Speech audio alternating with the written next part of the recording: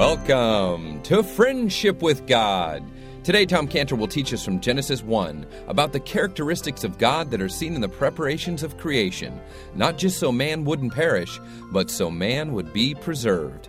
Download this message for free at friendshipwithgod.org or find this message for free on iTunes.com by searching for the Friendship with God podcast. And before the start of today's program, we want to offer you our resource of the month, which is Tom Cantor's personal testimony on DVD and in a booklet form. It's called How a Jew Came to Know and Put His Trust in the Jewish Messiah. It's a wonderful testimony. If you've never heard the testimony of Tom Cantor, it's great, it's wonderful, and you'll enjoy this book and this DVD presentation of Tom Cantor's testimony. It's yours as our resource of the month. Some of you don't know who Tom Cantor is, but you've been listening to our tremendous Bible teacher here on the Friendship with God radio program, and you might ask, who is Tom Cantor? Tom Cantor is an amazing man of faith and has a wonderful testimony. Tom Cantor is not just a great Bible teacher, pastor, successful scientist, author, patent owner, and CEO, but he's also a Jewish Christian who is a follower of the Lord Jesus Christ with this incredible testimony on DVD and in a booklet form. Just a couple of tidbits that might interest you if you don't know much about Tom Cantor. He is the CEO and president of Scantibodies Laboratory, not just a great Bible teacher and pastor, but he's got one of the largest privately held biotech companies in the world that God has allowed him to be the CEO and owner and operator and founder of. And it's represented on 5 continents with over 700 employees. Tom Cantor is also the 2009 Whistleblower of the Year award recipient, helping thousands of patients' lives and saving them by speaking the truth against a billion-dollar Goliath company that was harming its patients. And that's what you'll hear in this book and in this DVD of Tom Cantor's life story and testimony. But if you ask Tom Cantor, all of these accomplishments that the Lord has allowed him to do are nothing as important compared to what God has done through his business, his missions, and through his Jewish Evangelism Outreach Ministry, Israel Restoration Ministries. God has done wonderful things. You'll enjoy this great testimony book and DVD from Tom Cantor. To get this resource of the month for a donation of any amount towards the Friendship with God radio program that helps keep this program going on this station in this city, please call us right now or after the program at 800-247-3051. That's 1-800-247-3051. Again, 800-247-3051. 800-247-3051. You can also go online to friendshipwithgod.org, to our online bookstore under resources, and there you'll find all of Tom Cantor's books and tracts and videos and of teaching, and you can get those online again at friendshipwithgod.org, including his testimony DVD and video. Now here's Tom Cantor teaching us why God waited until day 6 to create man and how God prepared the world for man when he arrived, because our God is a preparing God. The United States used to have these vast areas called grasslands. But in Africa, you really see the importance of the grass, feeding all those animals. Elephants eat 400 pounds of grass a day. That's what they do. And as you know, we have about 200 goats. They don't eat that much. But we feed them baled alfalfa, our goats. We used to. And it's expensive. And that's why we switched to pellets. Doesn't matter. It's very expensive. But when I was in Tanzania and I saw this herd of 200 elephants, I got, started thinking about how much does it cost to feed those elephants. Got very, very nervous because those 200, that one herd, those 200 elephants, I got very nervous because I realized they're eating 80,000 pounds of grass a day. This herd, just one herd, 80,000 pounds. If we had to buy alfalfa, that would cost $3 million a year. Sure glad they weren't mine. And that's just one of the herds. And they're not the only ones eating the grass there. The gazelles are eating the grass, and the antelopes are eating the grass, and the wildebeest are eating the grass, and the water buffalo's eating the grass. Everything's eating grass. All these herbivore animals. And God prepared ththose grasses for those animals. And they didn't look like they were going hungry. And so he made the grass, he put the plants on the earth for man, and the fruit trees he put on the earth for man. Preparation. So he prepared the earth for man so that he could have this system to keep track of the time so that he would know when to worship God on these special holidays. Speaking of days to celebrate what God did, we meet together. We're here together in this teaching class and the preaching time to follow. And what are we doing on this day? We're learning more about the Lord Jesus as the light of the world, right? We're learning more and more about Him. Why don't we do this on the Sabbath? Saturday. Why don't we do this on the Saturday? As some say we should. Well, one reason is because of Easter, because this is the day the Lord rose from the dead. So we celebrate that fact when we meet on the first day of the week. You all know this is the first day of the week, right? Monday's not the first day of the week. Today's the first day of the week, right? You may go to work on Monday, but that doesn't make it the first day of the week. All right. But another reason we meet in church on today to learn about the Lord, because when we meet here, like we said, we are celebrating Him as the light of the world. What day of the week is it today? First day. What day of the week did God create the light? First day. So when we meet on the first day and learn about Him as the light of the world, we are celebrating the fact that God created light on the first day. Who is the light? The Lord Jesus Christ. So that's another reason why we meet on Sunday. Now, fourth purpose for creating these lights in the skies in verse 14. We can keep track of the days. In 24 hours, what happens in 24 hours? The earth makes a full rotation, right? Around itself. If you want to know what time it is, there weren't any watches or cell phones at that day. So yeah. I was amazed when we started our business in Ethiopia and our operation there, and we work with the tribe, and they don't have any electricity, they don't have any watches, they don't have any clocks. And we told them, you have to show up at 8 o'clock sharp, we told them. And you have to work till 5 p.m. every day. We told them, and they didn't have any watches, and we started with 13 employees, and we set them up with a 4-tier pay system. They said, now you get this much money if you just come anytime, just show up, and then you get more money if you come at 8 o'clock. And then we told them, we said, and you get even more money if you stay till 5. And then we tell them, and you get more money if you come back the next day. Well, they all managed to figure out how to get the highest pay. And they all showed up at 8 o'clock, and we're amazed. How did they do that? They know how to read the sun. They know how to read time by the sun. They know it. And that's how it is. That's how it was. Now, fifth purpose in verse 14, years. God prepared, as we've already mentioned, God prepared for man the earth so that he could have a system or a way to track which month it is so he could have these holidays. What happens in a year? The earth goes around the sun in 365.25. Forget about the 0.25. 365 days it's going around the sun. That's what he does. And that's how he set it up. Makes a full rotation. In verse 15 and 17, he twice states the last purpose for the lights, which was what? To give light. To give light on the earth. He prepared the earth for man by making the earth to always have light on it. And so that finished God's fourth day. Now, in verse 20, God prepared the earth for man by creating what for man? Little tiny creatures in the water.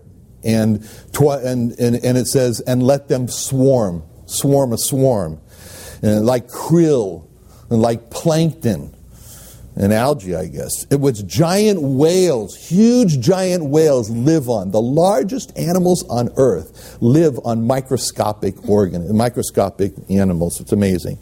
And they travel great distances for this there. And he prepared for man to have a food supply for the whales and for the fish who ate some of the fish and the birds that ate some of the fish, and that's the way he set it all up.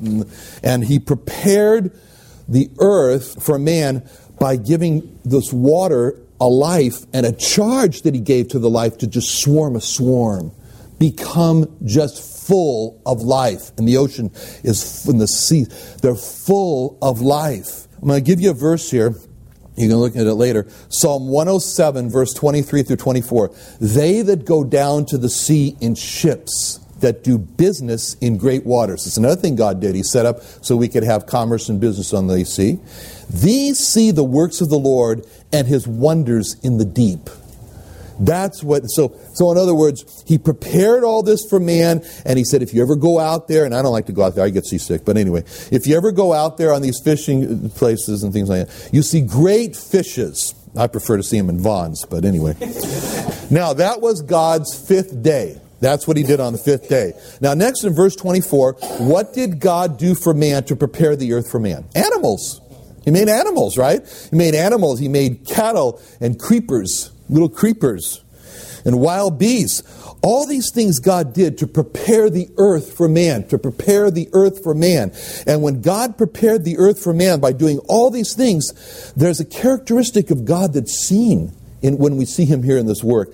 And turn, if this is important, to Psalm 136. Turn to Psalm 136, because what he did here is described in Psalm 136 in a marvelous way that David does, because he guides us with this wonderful psalm in how we are to look at God's creation.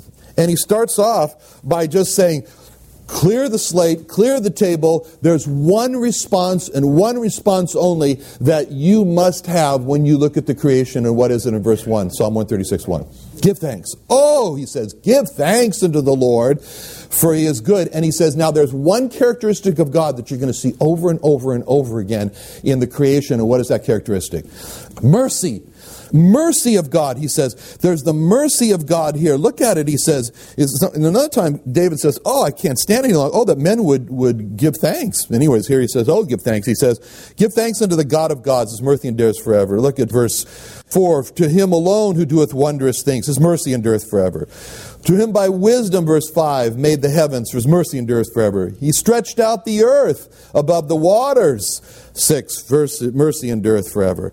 Verse 7, he made great lights. His mercy endureth forever. The sun to rule by day. His mercy endureth forever. The moon and the stars to rule by night. His mercy endureth forever. His mercy is mercy is mercy. That's the characteristic that you see about God. Turn to Psalm 36. To keep that thought in your mind about the mercy of God. There's another characteristic that you see, and it starts off, it's referenced here in Psalm 36, verse 5. Psalm 36, 5 through 9.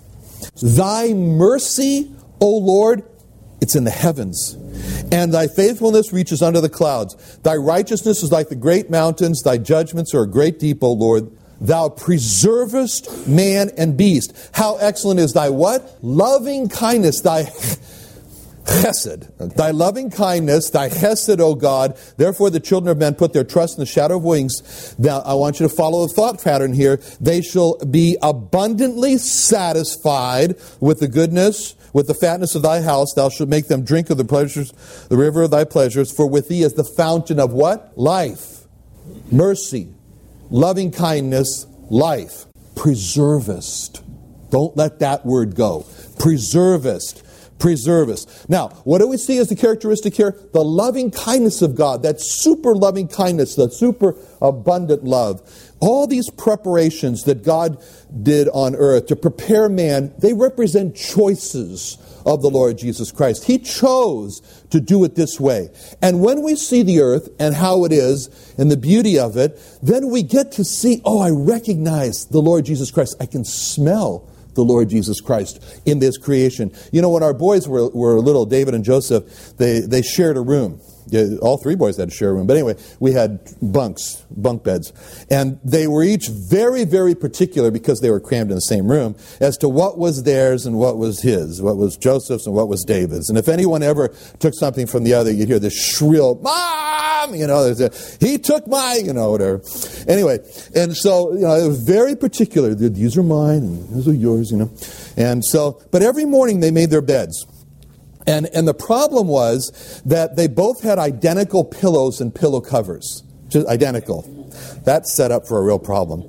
But when they made their beds, and they would just throw their pillows in the middle of the room, and then they'd make their bed. It was a real setup for a real problem here, But it was never a problem. It was never a problem. You know why? Because they knew their pillow by the smell, the distinctive smell. That's the way they told it. They had a smell all right. But anyway, and they could tell whose pillow was whose. And so one whiff, and that's your pillow, and that's the way it was. That's the way this creation is. This creation has a distinctive smell of the Lord Jesus Christ in it. You can tell that He made it. You know right away He did this. He, with His mercy, with His loving kindness, with His care, with His sending, with His working left and right. So much work. You're getting exhausted looking at it. Okay, I'll make the lights here. Then wait a minute. Did you stay there? I'll come back to you later. All of that is part of Him and what He did.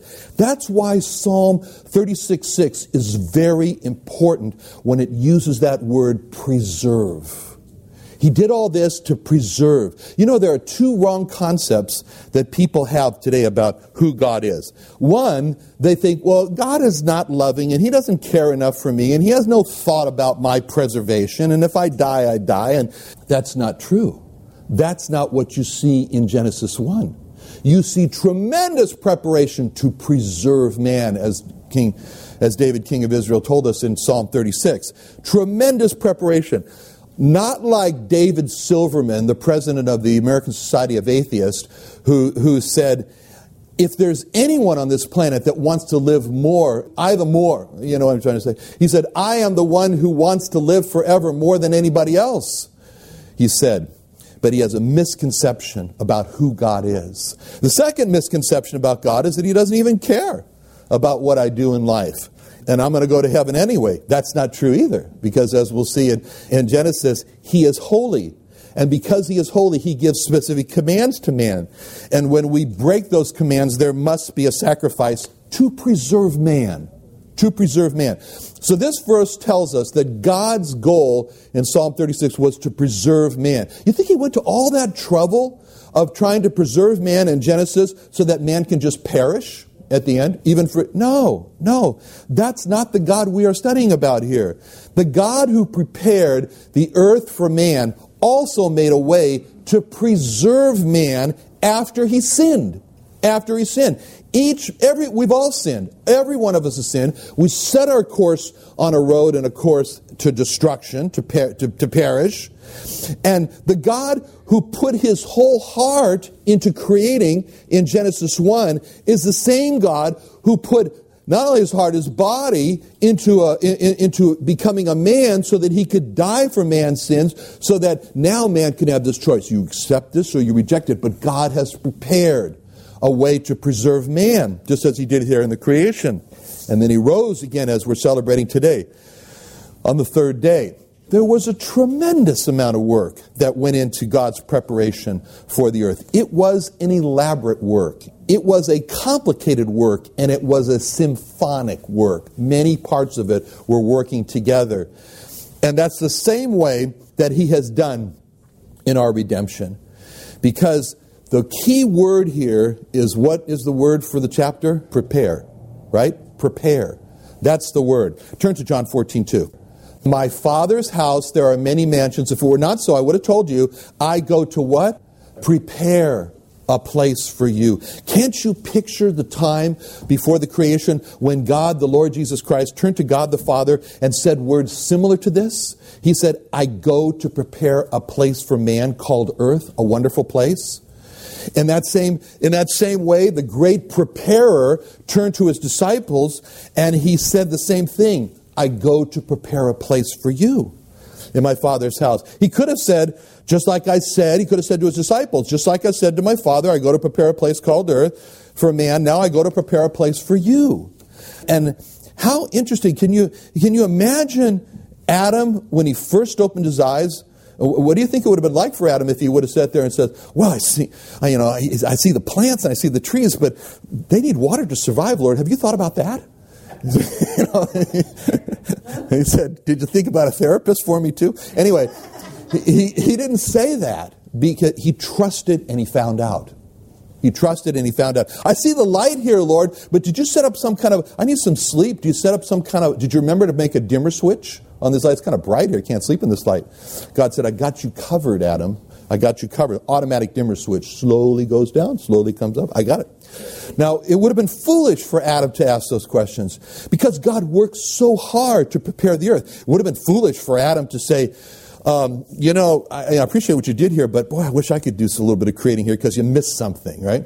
Just like someone who says, I appreciate what you did when you died on the cross for my sins, but I need to add my good works to this formula. That's just as foolish. Now, in the same way, it's foolish for us to worry what's going to happen to us after we die. When we put our trust in the Lord Jesus Christ, we don't know exactly, but we trust the God preparer, the great preparer God. Because when He said, and as He did, that He prepared all this in the earth, and we can see it, when He said, I go to prepare a place for you, He's preparing a wonderful place for us in a place called the Father's house in heaven. And He worked hard. He worked hard by His ministry here on earth also to prepare us to go to heaven, so that He could say at the end of His ministry in John 17:4, I've glorified thee on the earth, I have finished the work. The preparation work for His ministry on earth. Then He worked so hard at that. And then when He came to prepare us by His redemption work on the cross to prepare us to go to heaven, then He said, when it was all done, in John 19:30, it's finished. It's finished. The great preparer could say, it's finished. So we started with a question. Why did God make man at the end of the sixth day? At the end of the sixth day. Why did He make him earlier? There's one more reason why God did, and that is given to us, and please turn to that in Job. In Job chapter 38, verse 4.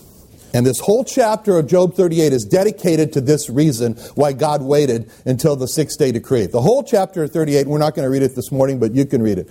Job 38. But I'm going to take you two verses here in Job 38 to show you the reason why.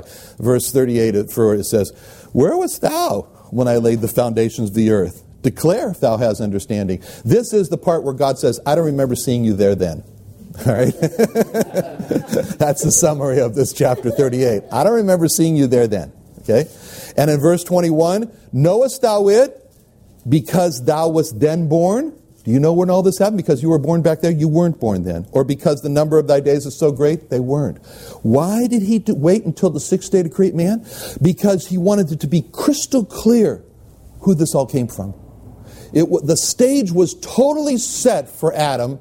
Everything was prepared for him. It was all prepared for man. It was all prepared for man. So that when God finally got around to bringing man in, He was just saying, there now we can do it. Let us make man in our image, you know. It's just like when you have a dinner or something like that, you know there's hot apple pie and ice cream at the end. You have to eat all the other stuff first. And you go, now bring the apple pie and the ice cream, right? And that's what God did here. Let us make man in our image. Here's the best. We're going to make him now. But He wants us to be humble. He wants us to be a humble people. He wants us to realize that He didn't even make us there so that we could say, well, okay, maybe I didn't do it, but I gave him advice. I told him how to do it. No. He said, no, at the very end, all done, and I'll bring you in. And He says in Psalm 9:20 about the lost, put them in fear, O Lord, that the nations may know themselves to be but men, just men. Psalm 100 verses 3 through 4 says, know ye that the Lord, He is God. It is He that hath made us, not we ourselves. We are His people, the sheep of His pasture. Enter into His courts with thanksgiving, and into His courts with praise. Be thankful unto Him. He wants us to be a people of thanksgiving. That's why it says also in Psalm 136:1, oh, give thanks unto the Lord, as we already saw, for His mercy endures forever. There's a plague on this earth today. It's spoken about in 2 Timothy 3:1 through 12. We've got to make sure we don't have that plague. That plague is being unthankful. In the last days, this know also, in the last days, perilous times shall come. Gives a list, and one of them is unthankful. That's what we don't want to be guilty of today. So we have this wonderful God that we've seen here. We've seen all that He has done and the great work that He's done to prepare for us in the creation. And we realize that He's doing a great work in preparing for us a place in heaven. We trust Him. We see that man was brought in so that at the very end, so that man would be humble, that man would be thankful, and that sets us up. That sets us up for how we should live. Humble before God who gives us everything, and thankful for all He does. Let's pray. Father, thank You so much for being for us a God of such loving kindness, such mercy, such preparations for us, and such a preserver of life. Thank you so much. And on this day, what could be more precious to us to remember your preserving of life than your rising from the dead, so we can follow you in resurrection life to heaven to live with you forever. Thank you, Lord, for your word and how it enlightens and teaches us. In Jesus' name, amen. Thank you for joining Tom Cantor and the Friendship with God radio program today. We need your support to continue this Bible teaching radio program. If you enjoy this teaching from Tom Cantor from the Bible, we want your support to continue this on this station and this city. Call us with your support at 800-247-3051. That's 800-247-3051. Again, 800-247-3051. Call us with your support today. Also, you can go online to friendshipwithgod.org, friendshipwithgod.org, donate online at friendshipwithgod.org, or call us again at 800-247-3051, 800-247-3051, 800-247-3051. Thanks for your listenership and your support of the Friendship with God radio program.